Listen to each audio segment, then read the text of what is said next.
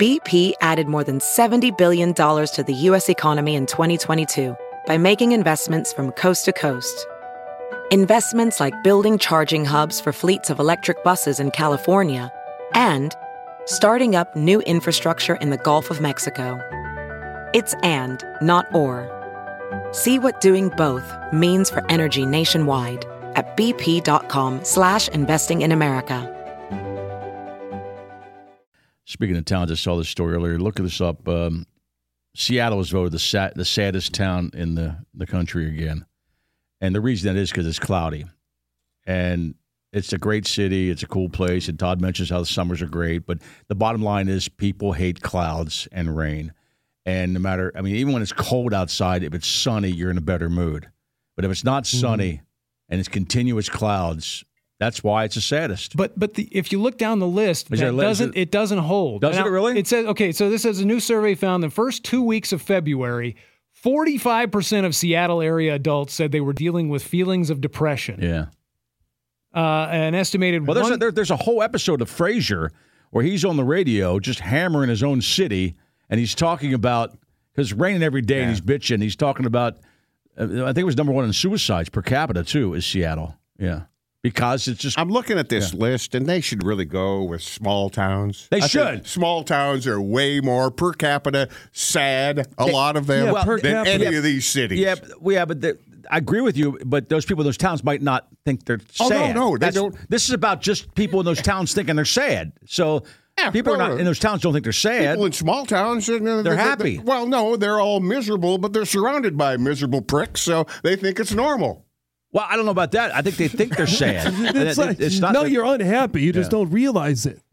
They're not really known for upbeat music and things like that either. Like when you look at what comes out of there. Well, that's why it came out of there because of that. Coffee and grunge. Yeah. No, I saw it. It came out of that. But it came out of that. If you read that's all of Seattle. If you read interviews about that, that's why the music existed. It was coffee and grunge and darkness. No, I've heard, and they had to be inside all the time playing. I've heard Dave Grohl say something about that in an interview. He said, there's the climate of Seattle affects this type of writing that you do when you're there. Right. You don't write happy songs. That's where grunge grew out of, right? Yeah. Right. Mm-hmm. Yeah.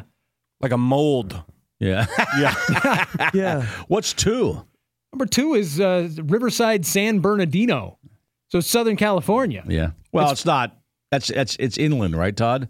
Yeah, it is. Yeah. And I think that's like the meth capital of Southern California. Yeah, but you're followed up by Phoenix and Miami. Yeah, those are sunny, warm. Yeah, that surprises me. Yeah, maybe those are places you go thinking that it's going to make you happy, and then it doesn't. Just so sad. But you're right. You think they would just find more dark, gloomy cities that would be before that. This is only a fifth of the list of 15, and the only other northern cities on this list are like Boston, Detroit, and Chicago. And that's just because they're so big, probably. Yeah. I'm looking at a list that... And the weather's not great in any of these places. It's most depressed. And I don't know if this is officially diagnosed or not, but it's Billings. It's it is a small town. Bristol, Knoxville, Tennessee, Charleston, West Virginia. Well, there's no more drag shows in Tennessee, so, we're taking care of that. People are going to get happier now. That'll make you happy. I believe only 45% of adults have depression. Oh, that's I think in it'd one be higher city. than that. They don't admit it. Most people don't admit it. That's in one city. Yeah, or they don't know. And it does say in this that seasons do appear to play a role, at least in Seattle. In surveys conducted June through August, it was only 39%. Yeah. I also don't think if you're depressed, you're like gonna take a survey. Right. Yeah, you tend to do a lot of nothing. Mm-hmm. You're calling people up. Hey, you want to take a survey? Yeah. Sure. You want to take a survey? What? No, I'm not going to answer this phone call. No, I wouldn't even answer the phone. Professional welder Shayna Ford used VR training developed by ForgeFX to hone her skills as a welder. The more time that you spend practicing it, that's what separates a good welder from a great welder. VR training can help students like Shayna repeatedly practice specific skills. Virtual reality definitely helps because the more muscle memory that you have, the smoother your weld is. Explore more stories like Shayna's at meta.com/metaverseimpact.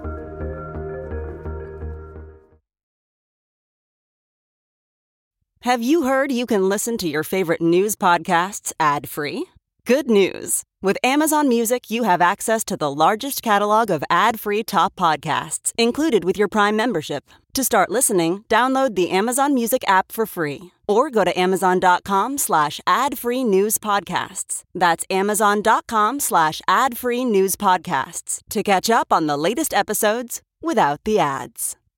There's a lot of days I'll try to determine if it's depression or laziness that's making me not do anything. And what do you err on the side of most Depression. of the time? Well, you justify it by saying depression. Like, maybe I should just stop being lazy and do something. You know what it is? It's just depression. That's funny you justify it. Well, they tell you, and you know what? This is what I agree with you, Nick, about the laziness compared to the depression part. Is they tell you just to do something. I'm not talking about working out because that's just something that's just the common stuff. But if you just take care of something you had to do, just something like I forgot to go cancel this bill that I was supposed to do a task. Of some kind. If you do a task, and even though you read about it, you go, "Oh, yeah, great." It does make you feel better. It might be it does. I mean, I canceled something that somebody's been charging my credit card like $30 a month for like 5 years. Some old thing. Mm-hmm. So I finally just sat down. Damn it, I needed that money. Right, just sat down and called the company and got an 800 number, and I canceled it, and I hung up the phone and said, man, I feel better. Yeah. Why did I do that 3 years ago? Yeah. I'll do stuff like that and feel it's a bit of relief, and then when something else pops up that's not right, that's messed up, I'm like, well, now this? I already did this thing, now there's this other crap too? I got to handle 2 things in one day? Yeah, I did that on Monday when we were off work because I didn't want to leave the house because I knew if I left the house I would just go spend some money and I didn't need to do that. Right. But I also didn't want to feel like a lazy. Plus, you're probably drunk too. Can't leave the house drunk. I just didn't want to. I had spent the day basically doing nothing, and it was getting mid-afternoon. I'm like, I've been really lazy today. I should do something. So I sat down at the computer and I paid like 3 bills online. And you felt better, right? And I went, all right, I've been productive today. That's enough. You feel better. I can justify sitting on the couch the rest of the day. Yeah. You get depressed at all, Cameron? You're a grown man. You're a little It depends on which city I'm playing, I suppose. So you're anticipating the depression.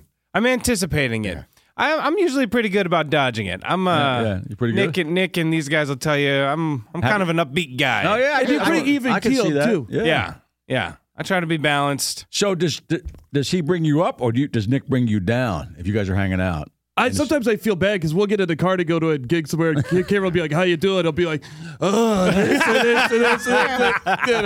Like, thanks for driving." Sometimes the most I'm gonna drive separately.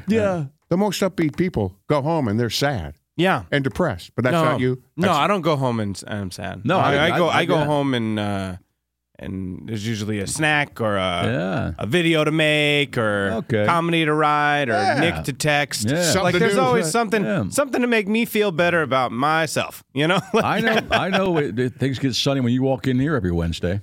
Well, right. Actually, I mean your hair brightens up the room. Yeah, my hair does. No, you're an upbeat guy. I can see that. Definitely on this show, you're definitely not one of the upbeat guys. Low bar, or it's a low bar, but I can feel it. Right. It's all relative.